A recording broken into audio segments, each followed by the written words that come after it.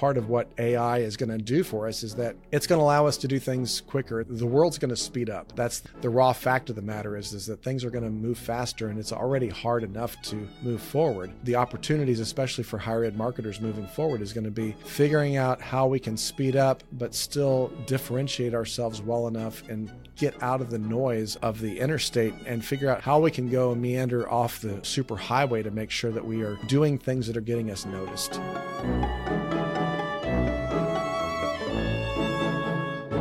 Hey, welcome to the Higher Ed Storytelling University podcast on the B Podcast Network. This is a podcast dedicated to helping higher ed marketers tell better stories, create better content, and enroll more students. My name is John Azzoni. I'm the founder at Unveiled. We're a video production company working specifically with college marketing teams on automating their student success stories through a subscription approach, and you can learn more at unveiled.tv. And Unveiled is spelled Unveild. Or if you want to chat directly with me, you can find me on LinkedIn or find my contact info on the contact page of our website. One other housekeeping thing I wanted to mention is that I have started a newsletter. Well, it's really just taking the content that I'm already sending out regularly to my email list and more like committing to doing it weekly. So I guess I've already been doing a newsletter. And if you get emails from me already, like maybe you downloaded the pricing guide or you downloaded the storytelling resource, you're already getting the newsletter. So we're just labeling this a newsletter officially now. So this is just me announcing it officially and giving you the opportunity to subscribe to that content if you're not already. So if you want to create deeper emotional impact with your institution's storytelling and content creation efforts, consider joining the newsletter. Every week I'll be sending out a dose of insights and inspiration, including a link to that week's podcast, case studies, and best practices from other institutions, and tips for creating content that resonates and inspires action. The link to sign up is in the show notes of this episode, or if you catch my posts on LinkedIn, chances are there will be a link in one of those posts. And I'll be putting it on my website in some fashion soon here too. So yeah, we're ramping up here on the newsletter. So let's just put it that way. My guest today is Bart Caylor. If you floated around the higher ed marketing sphere for very long, you've probably come across Bart at least once. Bart's the founder of the education marketing agency called Caylor Solutions, as well as the co-host along with Troy Singer of the Higher Ed Marketer podcast. He's also the keynote speaker, as well as a first-generation college student himself. In this episode, we're talking all about AI, specifically practical ways you can incorporate AI into your workflow to save you time and effort in your job. So keep listening here to learn how Bart saves 10 to 15 hours per week using AI, how it's not AI that's going to take your job. It's going to be the people who know how to harness the power of AI that will take your job. The successes and the limitations of various AI applications and where perfectionism can cause you roadblocks. Also learn how higher ed marketers should be early adopters of AI and how higher ed administrators can support the marketing team in those efforts, and a bunch more stuff, including how you can save time on your next trip to Aldi using ChatGPT. So let's dive in. Here's my conversation with Bart Caylor. Bart, welcome to the show. Thanks, John. It's good to be here. So you are the founder of Caylor Solutions, co-host of the Higher Ed Marketer podcast, keynote speaker, AI enthusiast. Did I miss anything? Nope. First generation college student. That would probably be the other thing. Awesome. So most people listening to this podcast probably already know you. I feel like I see you everywhere. I feel like every new higher ed marketer I connect with on LinkedIn, I have a mutual connection with you, Bart. But what's one thing that people might not know about you? What's something that people would be surprised to know about you?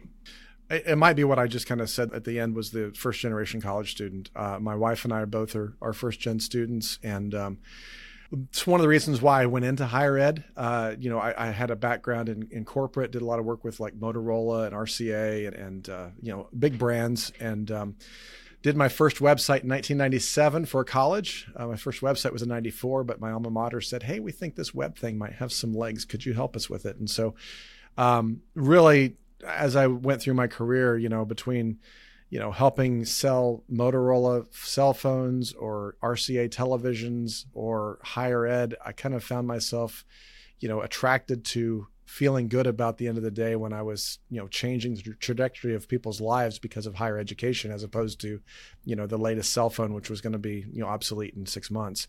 And so about 13 years ago, I decided to just, focus entirely on higher ed marketing and try to take everything that I've learned in the corporate world and apply that to higher ed. And because I'm a first gen student, the idea of that being kind of the motivator for that, because I know the trajectory that my life changed because of that. And so that's something that I feel really passionate about. Yeah. Tell me more about that being a first gen student. Like, what was your journey like to going to college? And how did that impact your life? Yeah.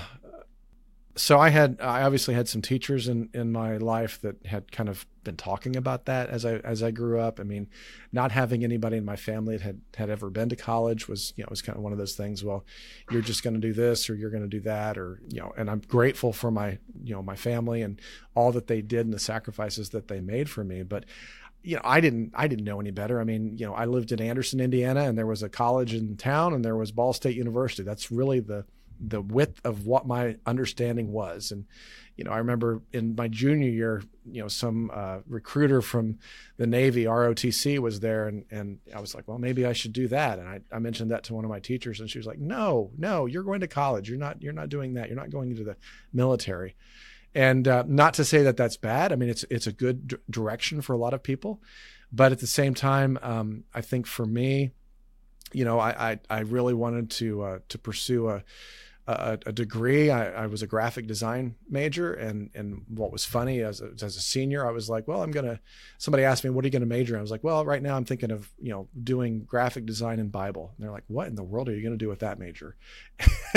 And looking back at it now, it's like, yeah, that is kind of a unique combination, but I did focus on graphic design, ended up going to Anderson University, and I was was fortunate enough to get a scholarship to kind of cover a lot of my, I was probably in a situation where financially, we would qualify for a lot of that type of thing. But then it just kind of opened my eyes as I got to school and started, recognizing, maybe thinking a little bit differently than what I knew growing up, being challenged in the way that I looked at things, the way that I, really kind of embraced learning. And so I can even say that, today, a lot of what I'm doing in AI and other things, it's this passion of learning that, my liberal arts education kind of taught me on being a lifelong learner and always knowing that there's more to learn and more to come up with and ways to do things. And so even though I was a graphic design major, I don't do that much graphic design today. I'm a business owner and do a lot of business development and consulting for schools. But I am very grateful for, my education and what that did for me. I almost was a graphic design major. I went to art school and studied painting, but like I remember when I went to like an art school camp like between my junior and senior year in high school, and that was where I was like, graphic design, that's it. Like I learned like Photoshop. It's very early. Photoshop was like 2002 or something like that. And yeah, that was really interesting to me. Now, graphic design, I just use Canva for everything. I do too, but I went to school in the dark ages, John. It was, it was before we had a Mac, and it was literally the little square Macs, and that's that's what I learned on. And so, I started my career in 1992 when, the computers were just landing on the desks, and nobody knew what the internet was yet. I mean, it was just literally dawning. And I remember being at a press check one night I was a print designer, and I was on a press check with my boss at the time, and I had been my wife was doing a graduate work at Wright State University in Ohio, and big state school, regional, and they had their internet connected to their card catalog in the library.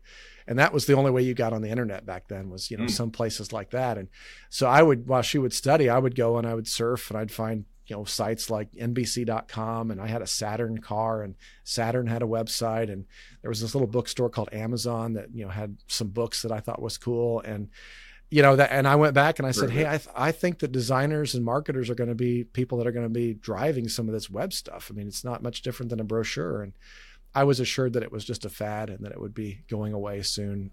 But then he went out and sold a website. And so I had an opportunity to do a website. I didn't know what I was doing, but figured it out. And that's kind of where it started. And then again, it goes back to that learning thing. Yeah, and similar parallels here. I think the dawn of the internet and people kind of not knowing what was going on with it, what was going to become of it, and AI. Oh Today yeah.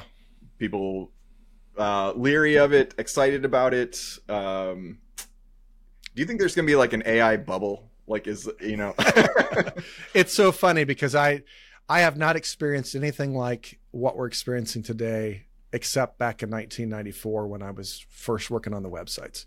I remember starting to talk to people about the web and saying, "Oh, you need a website for your business or your school."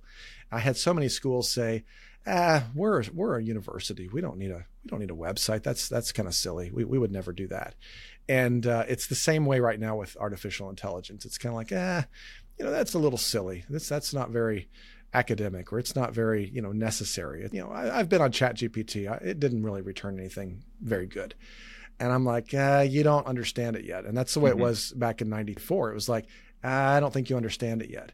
And so even back then when I was doing things, I would go to other websites and I would look at view source and I would see what the code looked like. And if I saw a website that did something cool, I would figure out how it did it and reverse engineer it and do that for my designs. And it's the same thing now. I find myself going to websites that show prompts for Midjourney or different graphic programs. Or I took a certification recently with Vanderbilt University on prompt engineering. And so, getting a certificate in that and having some additional training on how to actually put together prompts and the different kind of prompts. I was well down the road on that, but that just kind of upped my game and helped me understand a lot more. But yeah, there's a lot of things that I'm using AI for that probably save me 10 to 15 hours a week now. And so it's kind of, it is something that's not going to go away. I don't think it's going to be a bubble. I think it's going to be, people are going to start figuring it out. Yeah. I'm kind of excited to have you on to talk about this because I feel like I'm in that camp of like, I see the potential of it. I've gotten a lot of great uses out of it. I've also wanted it to do things that it couldn't do, and I'm probably doing something wrong, but I don't know what I'm doing wrong. Right, right. And that's pretty typical. I mean, there's nothing to feel bad about that. It's just part of the process. Yeah, so I think this is a good mashup here of emotions surrounding AI, and I think maybe a lot of our listeners probably identify with that feeling of seeing the potential, probably having gotten some early success out of it, but like not quite sure how to incorporate it into everyday. And I think a lot of people, there's a level of fear around it too. I mean, there is this fear that, hey, I've seen some things, I've seen the way people are using graphics. I've seen the way people are seeing the writing. I'm a writer. Am I going to have a job? And I'm a designer. Am I going to have a job in 20 years, 15 years, 10 years, next year? What I always tell people is that, the robots aren't going to take your job. Artificial intelligence isn't going to take your job. It's the people who know how to use the tools that are going to take your job. That's what you need to worry about, is the people that are upskilling and that they're understanding it, that are going to become very valuable because they can do more and do it more efficiently because they're using what I like to call cobots. They're using collaborative robots to help them with their job. And so these cobots are helping them to do things that other people can't do without them, or can't do as quickly or as efficiently or as effectively. And so I think the real danger people need to be fear about is getting stuck in their ways and not being willing to adapt and change. There's a great quote from Alvin Toffler. He wrote a book called Future Proof in like 1970s. And his quote said that, the illiterate of the 21st century will not be those who cannot read or write, but those who cannot learn, unlearn, and relearn.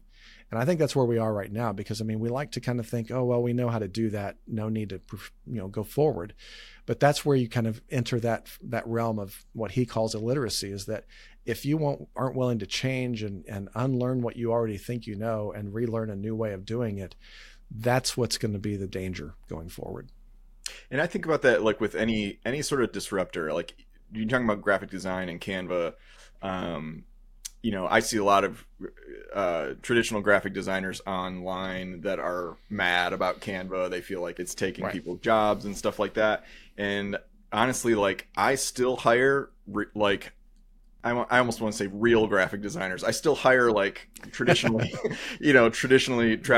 actual graphic designers to use Canva for me, so that I like create templates for me in Canva. So like I'll take like a PDF that maybe someone designed outside of Canva. I'll I'll hire another designer on Fiverr or Upwork or something and say, hey, translate this into a Canva template for me. Or sometimes I'll just say, hey, here's what I need. I need a new proposal template, for sending clients proposals. Right. Design me something that looks cool, but design it in Canva so that I can edit it later. And I think that, for that kind of stuff, like graphic designers shouldn't fear that kind of stuff, because that is just people are coming to the knowledge of being able to do some things themselves, but they still need help. They still need someone that knows what good looks like. And that's where I struggle. And I think that's where AI is helpful, but may also fall short, is you're always going to need people that know what good looks like. I mean, I think that AI does do a good job of kind of, iterations and doing a lot of those types of things. But at the end of the day, it cannot be creative. I think Brian Piper was on your show and did a great job of kind of articulating that, is that, at the end of the day, AI is a tool. It's another tool in your toolbox. It's a cobot. It's collaborative with you, but you have got to be, a human has to be creative. A human has to be the one with the ideas. The human has to be the one that has the plan, that is putting this in place. Artificial intelligence cannot do that, and it never will. It'll never be able to, usurp that creativity, that human nature that we all have. But I think that the sooner that we can learn that it becomes a tool for us as opposed to a threat, that's where it's going to help us kind of get over it. And speaking of Canva, I mean, I had a great episode on the podcast with Guy Kawasaki. He used to be the chief evangelist at Apple Computer, right when they were, the personal computer was coming out, and he was on the show because he's now the chief evangelist at Canva. And he talked a lot about, a lot of those same things you talked about, where there's a lot of this, just challenge in this thing about, well, we really need to have the experts. And his analogy was, it's kind of like when the Gutenberg press came on, everybody was like, no, you can't do that. You're not the expert in translating books and scribes, and that we can't automate that. We can't have something. And that seems silly to us now, but there's a lot of that same type of thing going on today, is just that, the expertise is not in the modality of what we're delivering it through. It's in the creativity and the way that we're actually doing it all at the start. So that would be something that I would give some comfort to everybody who's kind of a little bit, maybe fearful or cautious about going forward with it. Yeah, absolutely. That's great. So you sent me a list of things that you use AI for. Is it ChatGPT that you're using, or is it kind of like AI in general? So the ones that I've used the most, ChatGPT, I probably know the most about. I know a fair amount of Midjourney, which is, you kind of have your different levels. I mean, you've got your artificial intelligence that's kind of copy based. So ChatGPT, Claude is another one that's big that I started playing with recently. They just did we're recording this in mid-July.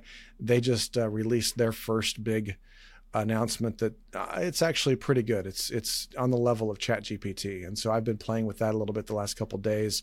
But so you've got kind of that area that's what I would call kind of your copy based. I mean, you're going to ask questions and it's going to come back as copy. It's a chat. Then you're going to have the area that I would say is more visual based and more, design based. And so like Midjourney, Dolly, there's another one that's escaping me right now that's more local. But there's going to be kind of this visual aspect that you put a prompt in and it returns back visual graphics. And, Midjourney just announced a new version that now lets you do zoom out, and it can kind of infinitely go further out from your graphics. And so I've played a lot with Midjourney because I'm a designer by background. So kind of that visual kind of drew me in. Mm-hmm. And then there's also AI that's being utilized for, like Synthesia, and I think it's Element 11 or something along those lines, that you can actually start doing, visual representations, audio representations of voice. So I've actually, trained AI to, know my voice, and then you can type in, I think it's 11 Labs is the name of it. And you can type in a comment and it will read it back in my voice. And so it'd be like, I basically trained it on one of my podcast episodes. It learned my tone, my voice, everything. And then as I typed in, it would just, do an audio recording of me as if it were me. And so there's a lot of that kind of thing that's a little bit more of that's where I get concerned about some of the deep fake stuff where, you can go down and you can start taking people and turning them into atomic, well, I don't know the word I'm using for, but just an AI version of a person. And so there's kind of that whole level. And then there's certainly levels in video production and things like that I've kind of played a little bit. I mean, you can do things like I saw yesterday, Wix is coming out with an AI that you can write a prompt to build your website. And so there's just all kinds of ways that this is going to be applied to, and it's going to be applied to everything. I mean, Microsoft's already rolling out their new version of the Office suite with Copilot, which is basically ChatGPT built in.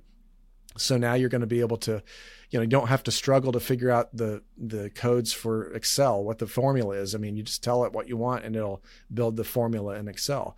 So I would say probably within the next 6 months to 12 months, whether you know it or not, AI is going to be in most of the things that you're using on a daily basis, whether it's Microsoft Word, Google, Sheets and Docs. It's going to be living in those things. It's just a matter of whether you're going to be, knowing how to access it and use it. And so it's going to just kind of infiltrate into everything that we're doing. And a lot of it's going to be invisible, but it's going to just, increase productivity. And in some ways it might increase just the amount of noise that's out there too.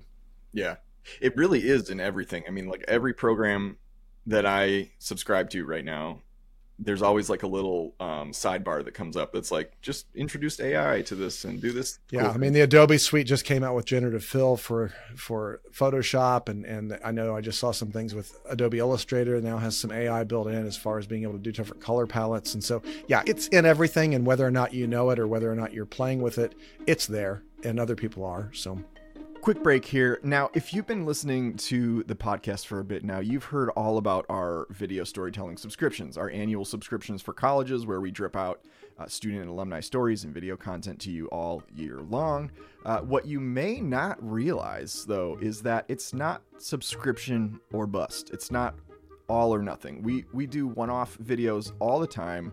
And one of the things I talk a lot about in this podcast is the power of building a B-roll library and repurposing content. And one of our clients actually decided against hiring us for a full subscription, but instead hired us to do a few videos, just one-offs, a commercial for broadcast, and then 2 student success stories. And just from that one engagement, it was a 2-day shoot, Walsh College was able to repurpose the heck out of that content, which helped them increase enrollment by over 40% in under a year.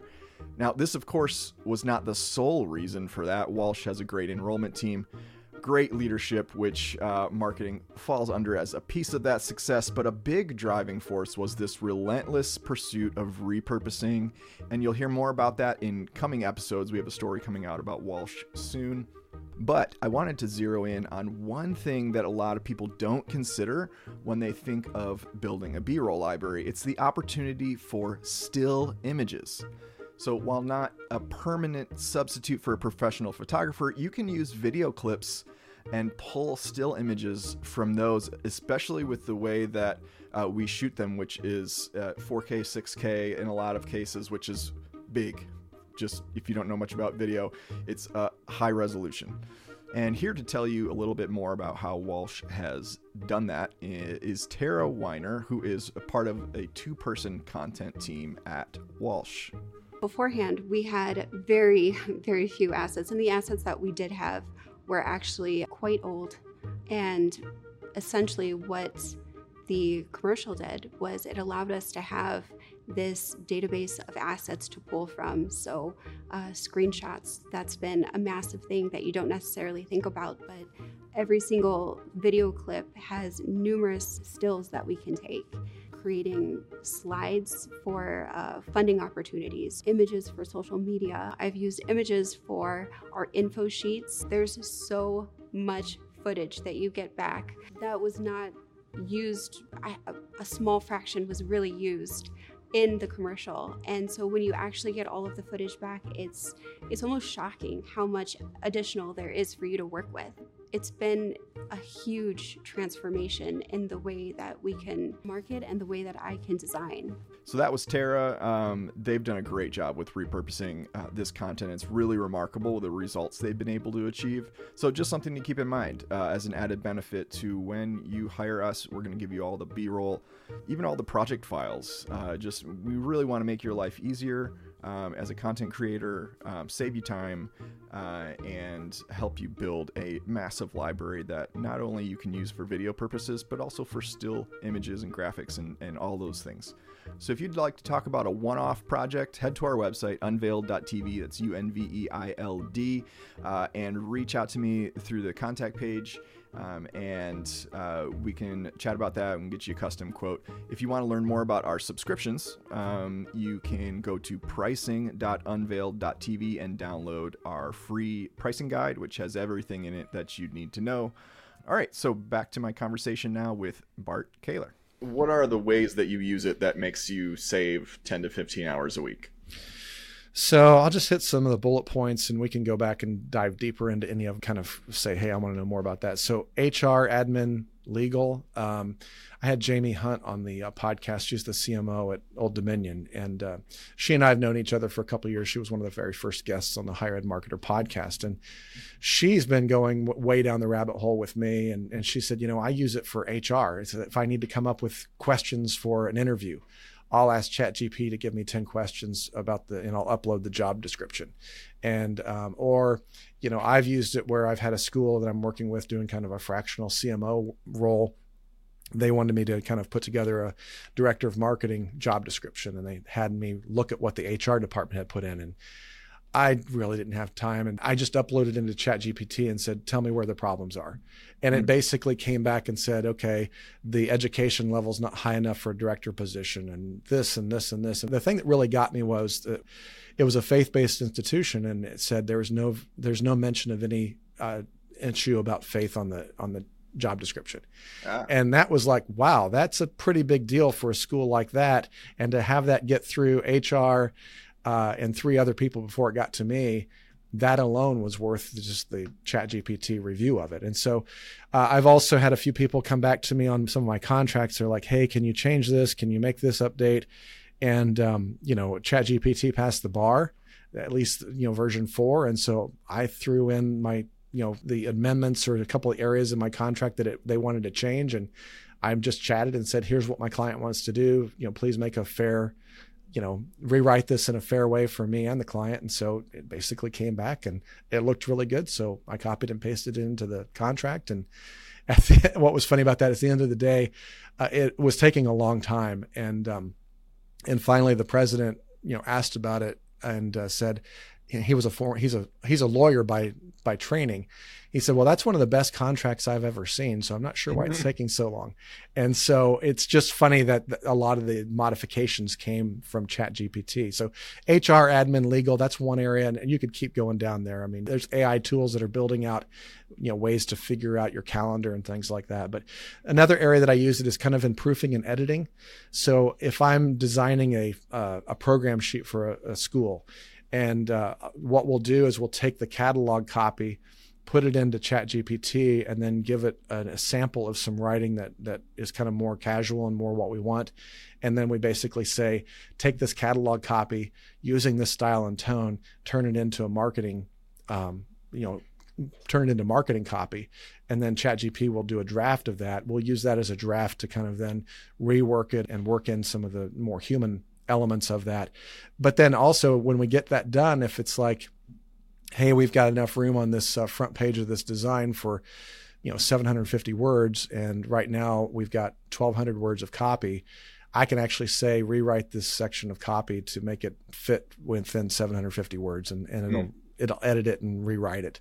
And so that's been kind of a really nice way. Or either, I just have it proof it to say, hey, proof this and rewrite this for, grammatical correct, or take this Queen's English and turn it into, North American or U.S. English, because they're different. And so, Canadian versus American versus United States will be different types of ways that they use words. Another area is a kind of a virtual assistant. So sometimes I will just kind of jump over to ChatGPT and say, hey, I need, take this and rewrite this, or take these 3 bullets and write it into 3 paragraphs. Or, things like that, things that I would typically ask an assistant to do, to just kind of, hey, I'm looking at this. I need to reorganize this list into, alphabetical order, or take all of these ideas and put them in, organize it by undergrad students, non-traditional students, whatever it might be. And so those are some things that I do. Ideation is one that I use a lot. It's like, hey, here's 3 ideas that I have. Give me 10 more ideas along this line. And so it might be like, hey, I need, I do a lot of work with faith-based schools, and churches are kind of like a pipeline. And I'm like, okay, a lot of times we don't have relationships with the gatekeepers at these churches. And so how do we build a relationship with the pastor or the youth pastor? It's like, well, here is, here's an idea. Let's find out what day the staff meeting is, and we'll take a box of donuts and just, brand it with the school and just kind of leave a note. That was my prompt that I said, this is an idea that I've had. Give me 10 more ideas like that. And so it'll give me ideas along those lines that have kind of more like guerrilla marketing ideas. And so I use it a lot for guerrilla marketing ideas going through. I do a lot of reports, and sometimes rather than writing a 20-page report, I might have the outline with the bullet points and say, and I'll upload my tone and style of samples that I've done. And I'll say, kind of per section, match this, and have it kind of draft it for me. And then I can edit it. It's a lot easier than, just sitting down for 12 hours and writing the report. I already know what my points are. I've put the bullet points in. I can have it help me kind of craft that message a little bit more based on my tone and style. A lot of drafts, a lot of summaries. Like I'll do a lot of videos where I'll just jump into Loom and just do a 15-minute overview of a website and just say, hey, here's some things I see on your website. And I'll just monologue for 15 minutes about a school's website, things that need to be improved. And then I throw that video transcript into ChatGPT and say, write a succinct summary and reorganize it based on what I've said and give me bullet points, and it'll write a summary for me on what my transcript was, as opposed to, just having the transcript. And so I use it a lot for summarizing videos or long form text or reports or PDFs where, I've got a tool called Readly that I have on my phone that every time I come across an article that I want to read, I can throw it into there. And one of the AI tools in Readly is that it basically it gives me a 2-paragraph summary about the entire article. And I'll read that. And it's like, oh, if it's interesting enough, I might go ahead and invest 5-10 minutes in reading the article. But sometimes it's like, okay, I got the gist of what I wanted out of the article and I can move on. Social media production. I've just discovered Opus Clip that allows you to upload a long form video, like a YouTube link. So I recently spoke at the Inside Higher Ed conference recently and uploaded the 30-minute presentation that we did. And it basically, analyzes it and comes back with, 10 or 15, vertical format, 30 to 60 second clips, already done. At least my tests so far have been encouraging with that one. So that can speed things up. Sometimes just getting ideas out of my head. I was at a school recently that I had some ideas about ways that they could do some guerrilla marketing. And I went to Midjourney and kind of mocked up the idea that I had for this particular event that I wanted to show off. And I was able to kind of have that come out pretty quick, rather than sitting down and sketching out a concept and grabbing my markers and trying to make it look really good like I would have done 20 years ago. I was able to put a prompt in and have it generate 3 or 4 versions. And in 10 minutes, I had the idea that I could put in a presentation to at least communicate the idea. And so that was a fun thing. And then the other one that was kind of fun was I was at my son is a senior in high school, and he's getting ready to go to University of Cincinnati. And they did a preview day, and it's a big school. So there were probably 500, students and families, 500 people there at the event. And while we were waiting for it to start, they had, certainly a playlist playing in the background. And so, he's tapping his foot and I'm like, okay, I recognize that. That's Post Malone or that's Taylor Swift. And then the next song was like Hall & Oates. I was like, okay, wow, that's kind of cool. And then it would go back to, another song by Shawn Menendez or something. And then the next one was like, Michael Jackson from, the 80s. And I was like, I see what they're doing. They're playing, songs for mom and dad and for the students. Mm-hmm. And so I went to ChatGPT and said, basically, I want to do the same thing, create me a playlist for, 80s and then popular music, and then, do it by beats per minute and return it in a table format. And I mean, it was like that. It gave me, 25 songs in that order, beats per minute. and it gave me the year release date. I had it, I prompted it to give me exactly what I wanted in the table. And then I could either hand that off to somebody at the school or, take it over to Spotify and just build that playlist. But I mean, it would have taken me a long time and a big team of people to sit around and say, hey, what would be some really good songs for us to put in a playlist? Again, that's another way that it just saves some time, because, sometimes I'll even have people say, hey, what's another word for this? Or how would you describe this? Or how could we do this? Just using a tool like, a cobot like ChatGPT to kind of come and help kind of get some of those ideas down is a really valuable thing. That's great. So I want to tell you, I mean, there's a lot in there that I want to go back to. Sorry, it was just kind of a mind dump. I feel like I opened my mind and just dumped it out. Well, here, let's do this. I'll dump for you what I've used it for, and then we can maybe compare notes. Sure. Awesome. So I've had success using it. I will say I've had probably more success than not success. But like one of the things I used it for was once in a while I take over the grocery shopping for my family. And so I'll do the meal plan. We have like a bunch of binders with like meals and recipes and stuff. So I'll do the meal plan. I'll dump a list of ingredients into ChatGPT and tell it organize this by department at Aldi. Oh, and yeah.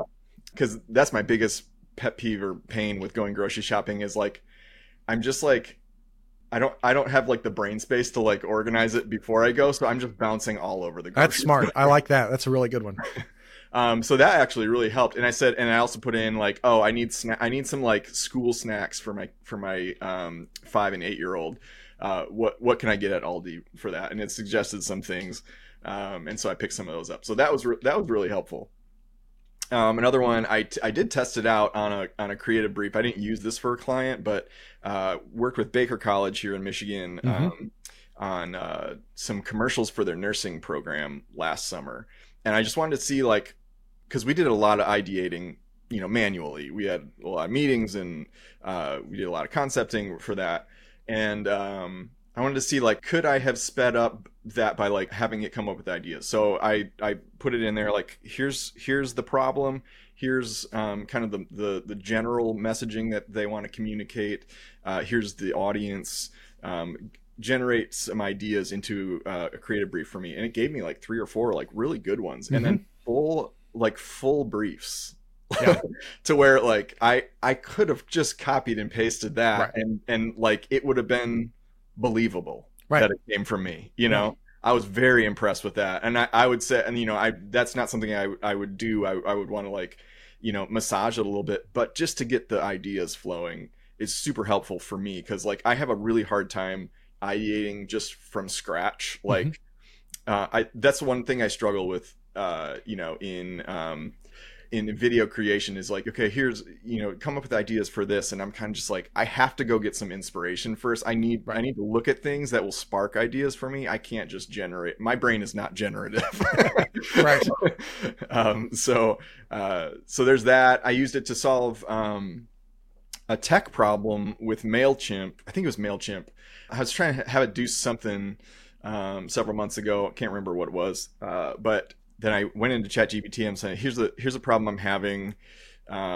Here's what it's not doing. How do I fix this? And it gave me step by step, like, here's what you do. Right. And I was amazed by that, and it solved the problem. Yep.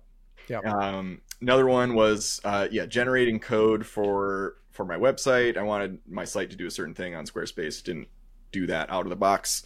Gave me the code. I was impressed by that. It still couldn't get it to work. Right. So that's probably more on me than I was probably pasting it in the wrong spot of the code or something like that. But I thought that was pretty cool. And then lastly, I've used it to find podcast guests. So I recently went in. I said, give me 10 influencers in higher ed marketing. That are influencers kind of on LinkedIn or in the higher ed marketing space. It gave me a whole list. So Andrew Castle from Middlebury College, I found him that way. Seth Odell was a really popular episode on from Canahoma, and he used to work with Southern New Hampshire University. Yep. I still get people reference like really appreciative of that episode, because he talked a lot about how to find good stories to tell. And then Bill Zimmerman from Penn State, and then subsequently connected me to Jenna Spinelli, who I just released that episode last week. So that's all coming from AI. And it's funny that I'll tell the guests that I found them on AI, and they're like so flattered. Yeah, there is something about that, because AI has to use a lot of information to find that. And it's like, and that was 3 years ago, maybe. It's like, hey, that's really cool. So yeah, and I try to have it find me. I'm like, I've been on the internet for a long time, since like pre-2021, and I put in like, who is John Azzoni? And it's like, I'm an AI model. I don't know. I've done that too, and it can't figure me out either. But that's great.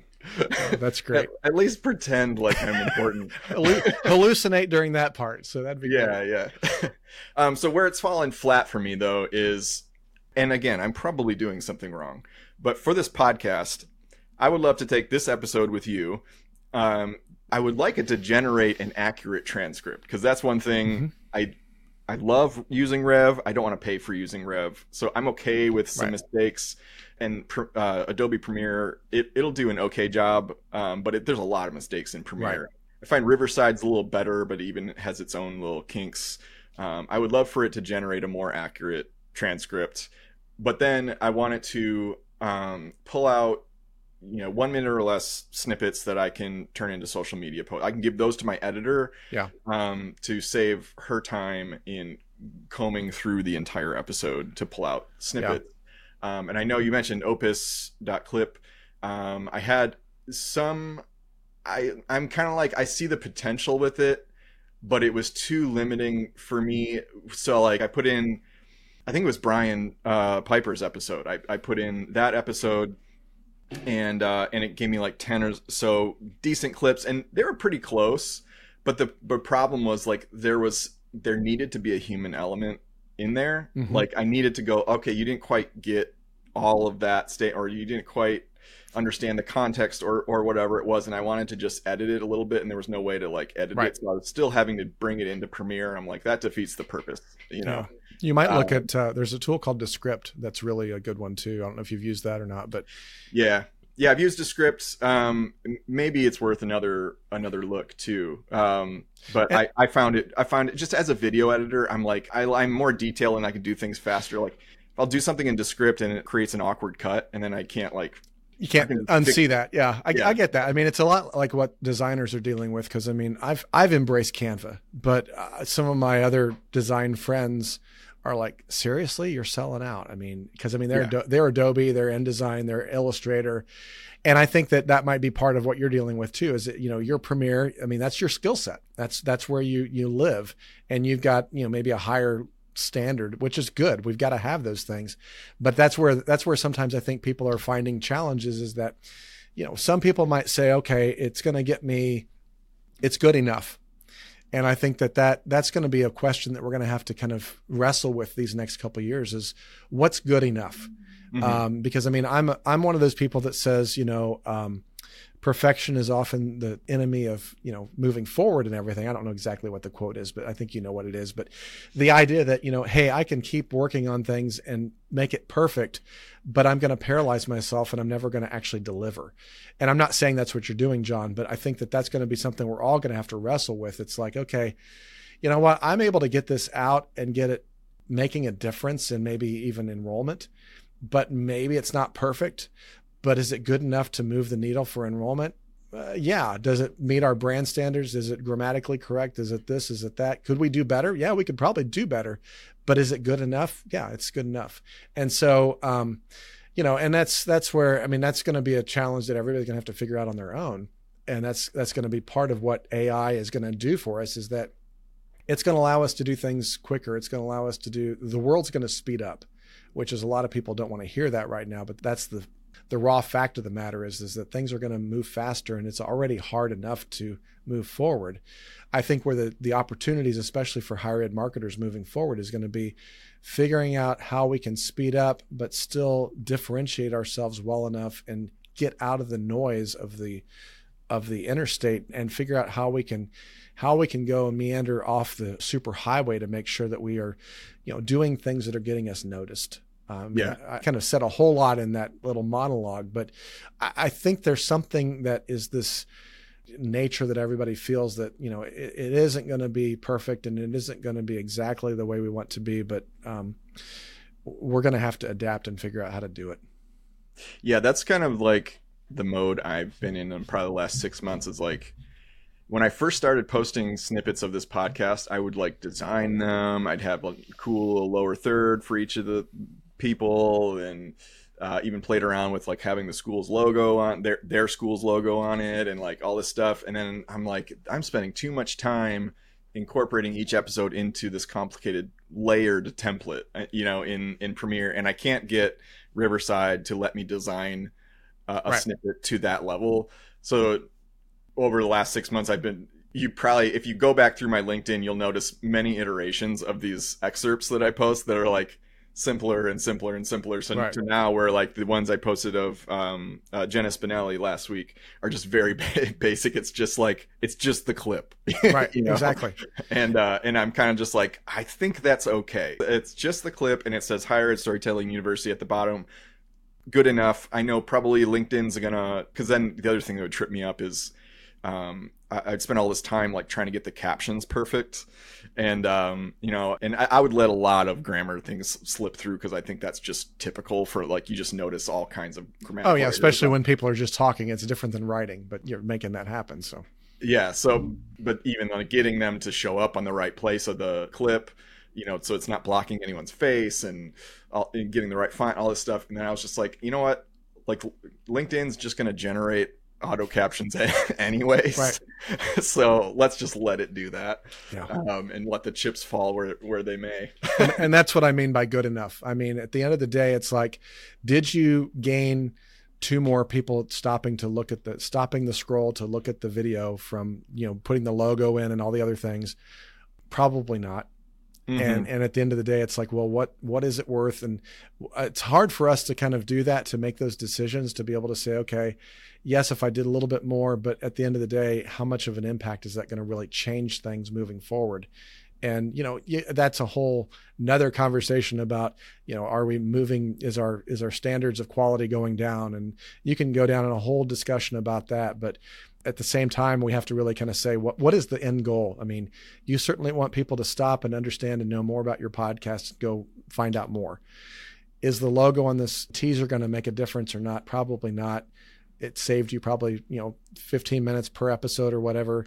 What else could you do with those 15 minutes that would help you get to the goals that you want of more people listening to your podcast? So, right. And then the other things I think that ChatGPT's fallen short for me is in kind of like the real-time analysis of something. It just like, there's so many uses for it that it can't do, like, it wasn't like pre-2021, so it doesn't know. I get so many like, I'm an AI model and I don't know beyond 2021. So, and maybe that's different. I was using ChatGPT 4 for a while. I was paying for it and was still getting a lot of those, those kind of responses. But like, for instance, I would love, when guests come on this podcast, I would love to put into ChatGPT. I already know a decent amount about you, but tell me about Bart Caylor. Give me like 3 or 4 articles he's written,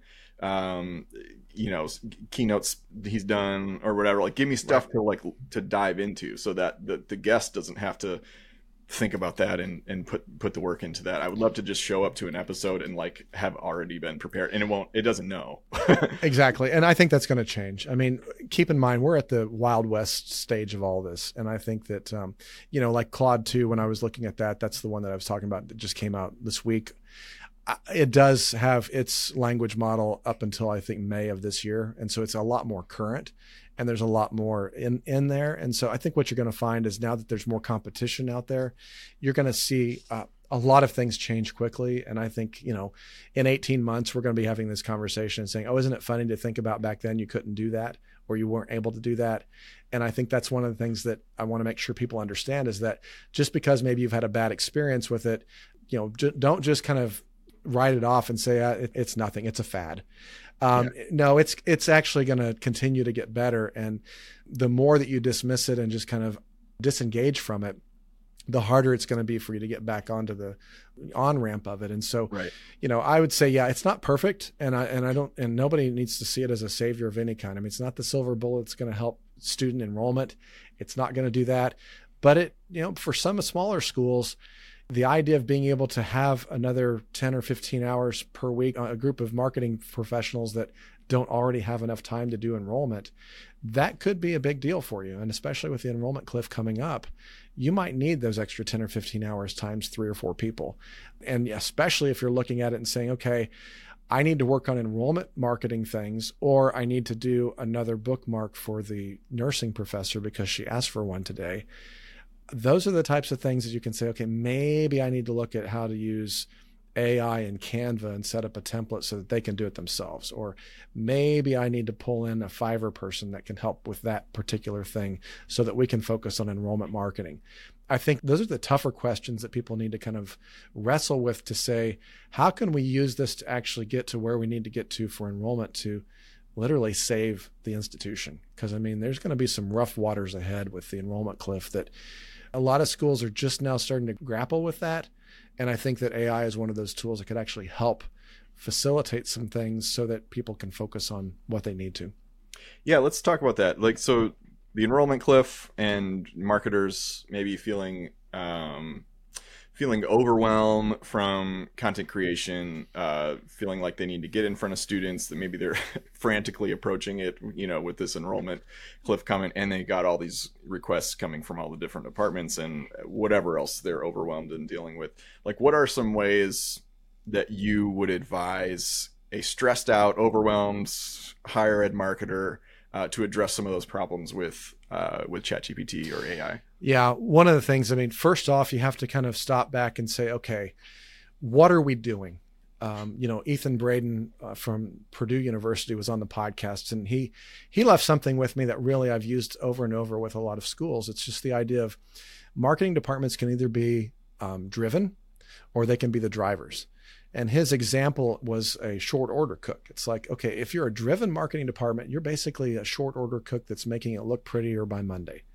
And, if you find yourself in that role, you're never going to be beyond that. And you're not going to be able to do the things that are really going to make an impact for your school. You're basically going to just be a in-house print shop. Mm-hmm. Or you can be the drivers who are the chefs. You're the ones that are saying, this is what is the best for our institution. This is the kind of marketing that we need to do. You're investing in the time to do the things that are going to make an impact for the institution. And so once you kind of determine where you are, I was meeting with a client last week and I'm like, tell me where you guys are on that spectrum. I met with the marketing team and they're like, well, right now we're kind of in the middle of the summer getting ready for next year. We're probably 80% strategic and 20% print shop. So what about on a typical day in the middle of the year? That's 50-50. Mm-hmm. I was like, okay, how can we get rid of that 50-50 and get that more to continue to be 80-90, 90-10 or 80-20? How can we position ourselves for that for the rest of the year? They're like, well, you're going to have to tell the faculty to stop asking for this or that or this or that. So then it became a discussion that when I went back I was doing a consulting, and when I went back to the cabinet, I was like, okay, you have an excellent team of people that could actually help you achieve your enrollment goals. But right now they're too busy in the weeds doing things that are not enrollment focused. You have to give them the flexibility, the ability, and the runway to be able to do what they need to do. And that means you, provost, are going to have to tell your faculty no. That mm-hmm. means you, president, are going to have to make sure that they are all standing in line and protected because of this. Because if you ignore it, things are just going to go back to the way they always are. And so you've got to make sure that you've got the support of the administration and the leadership to really say that enrollment marketing is what we need to do and it's where we need to focus our time. Once you have that, then you can kind of start looking at, okay, now how can we use ChatGPT or other artificial intelligence to help us be more efficient, more effective? And it's a matter of saying, okay, we're getting ready to send out an email as part of our comm flow. We're going to ask it, acting as a higher ed marketer, prepare me 15 subject lines that are effective for Generation Z to open. Okay, now all of a sudden I've got 15 options with some emojis that I can say, okay, let's talk about these and see what's going to work best. That's one way to do it, as opposed to giving it to a writer and they spend the afternoon coming up with 15 that might mm-hmm. not be exactly you're using a tool that's already went through and identified, based on all the stuff that it could find on the internet, the best practices that are actually the most effective for opening opening emails. And so it's things like that I think that you've got to kind of start with the big picture to say, okay, are we doing the right things? And then once we are doing the right things, are we doing them the most effectively and efficiently way we can? Yeah, that's great. And I feel like that's really where ChatGPT and AI shines for me, is in coming up with like language stuff, like write me headlines. I actually use it in conjunction with another AI tool. So I'll say like, give me some headlines for this or episode titles for this podcast episode or whatever. And then I'll take it into, I can't remember. It's, if you Google emotional headline analyzer, it will, it'll bring up this, and you could type in, you can put in your headline, and it will score it based on these like emotional kind of like, is this click worthy? Cool. Is this blah, blah, blah. It'll give you a score. So you could run all 10 of those headlines through it, pick the one with the best score. So I think that's super useful. I think for taking language and having it analyze it right now, or like not taking like real time content, like summarize. Here's a video link and summarize this video link that it struggles to do. But like, right. But like you were saying, write me a clause in this contract, for this thing. I'm actually like, man, I should have used that. I had a client reach out and was like, we'll sign this contract if you just need to tweak this one part. I probably spent 20 minutes figuring out the language. Yeah, exactly. That's what happened to me. I was like, oh, I could have maybe done, let's try this. And it's like, so I ended up spending 30 minutes on it, but now I've got a way that I can do it next time. Yeah, I've come from sort of a family of lawyers, and I still yeah, I can understand that. So I still struggle with it. But yeah, and then some of the other ways that you were mentioning, well, tell me how you've used, going back to Opus AI, because I think that's for this podcast, or opus.clip or whatever. Right. For this podcast, I think that would be a very useful tool for content creators and storytellers to learn how to get right. So tell me, have you used it for your podcast? I've not used it for our podcast. We've got a producer that does most of that already for us. But what I've been doing I used it for my Inside Higher Ed talk that I gave at George Washington University a couple of weeks ago. I was on the stage with a couple other individuals. We were talking about AI, and it was a 30-minute, YouTube video. And I knew that it had some really good things in it. And so I just, you can literally just drag and drop the YouTube link into it. And then it just goes, and you basically put some parameters around it to say, okay, I want under 30-second clips, or I want 30 to 60-second, or do it auto. And then it will, go through and then you can brand it so that you've got your right, text and all of that. I will tell you, it's not perfect. I mean, when I ran it out, the first one that I published on LinkedIn, I start with the word and that's, and that's like, okay, that's kind of awkward. It's kind of weird, but you know what? It's good enough. And right. So I put that up, and it just kind of talked about the ways that I save 10 to 15 hours a week. And each of the other two people, the guests, also talked about how they are saving their first impressions of it. It was valuable content. I think I've seen 2,500 views on LinkedIn over the last couple of days from it. And so it's getting some traction on that. And it's one of those things that, it worked out well enough for me. It worked out. I have 10 more. I'll probably upload it. And honestly, the first time I ever used YouTube Shorts was with that clip. And I uploaded it, and I've gained a ton of followers, and it's the only short that I have on YouTube. But it's one of those things that I'm kind of using it as a test to say, is this something that with this vertical format that I could get, more followers, more exposure on a channel that I haven't done yet. And so far I'm like, actually that turned out really well, a lot better than I thought it would. And so, I already had some negative comments. I'm like, okay, well, that tells me that people are listening to it. And so, so right now it's a test for me. And I've got a couple schools that, they literally have a half person doing social media. And I'm like, okay, you've got chapel every day, load up some chapels, see what you got. Even if you get 2 clips out of it, it's worth doing. Exactly. I had that same conversation with a guest that's coming on. I'm recording this afternoon. They have a faith-based school, and I was filming for a project we were working on together, and I'm like, you're recording this whole thing. I was like, just take that. You could get 20 clips out. They had what was it, like the marketing communications director or something from like the Detroit Pistons or something like that. And he was coming on talking about like diversity and equity and telling stories about how he was like discriminated against at previous jobs. And I'm like, this is super interesting. I'm like, that's all it needs to be. Exactly. It's to stop the scroll. And so a tool like Opus Clip can do that for you. And it might not be perfect, but if you're not doing anything, it's better than nothing. So. Right. Well, awesome. This has been great having you here on the show, Bart. Where can people find you at? Probably the best way would be on LinkedIn. I'm just Bart Caylor. And so you can find me there. I publish most of my stuff through my personal account. You can also find Caylor Solutions and Higher Ed Marketer podcast on there as well. I publish a weekly newsletter. We do a weekly blog and a weekly summary of the podcast. And so our website, Caylor-solutions.com, probably has around 700 articles right now that have to do with everything from anything in the higher ed communications and marketing space. So you can find a lot of stuff there, but would love to chat with anybody and connect with me on LinkedIn, and we'll go from there. Cool. Awesome. Thanks so much. Thanks, John. It's a pleasure to be here.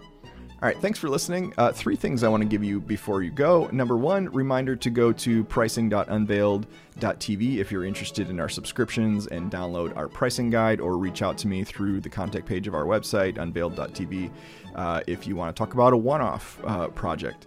Number 2, reminder to sign up for my weekly newsletter for insights on creating deeper emotional impact with your institution's storytelling and content creation efforts. And number 3, I would love for you to leave a review for this podcast. It helps me out a ton. Thanks for listening. My name is John Azzoni. Go connect with me on LinkedIn. In the meantime, we'll catch you on the next episode of the Higher Ed Storytelling University podcast. Thanks.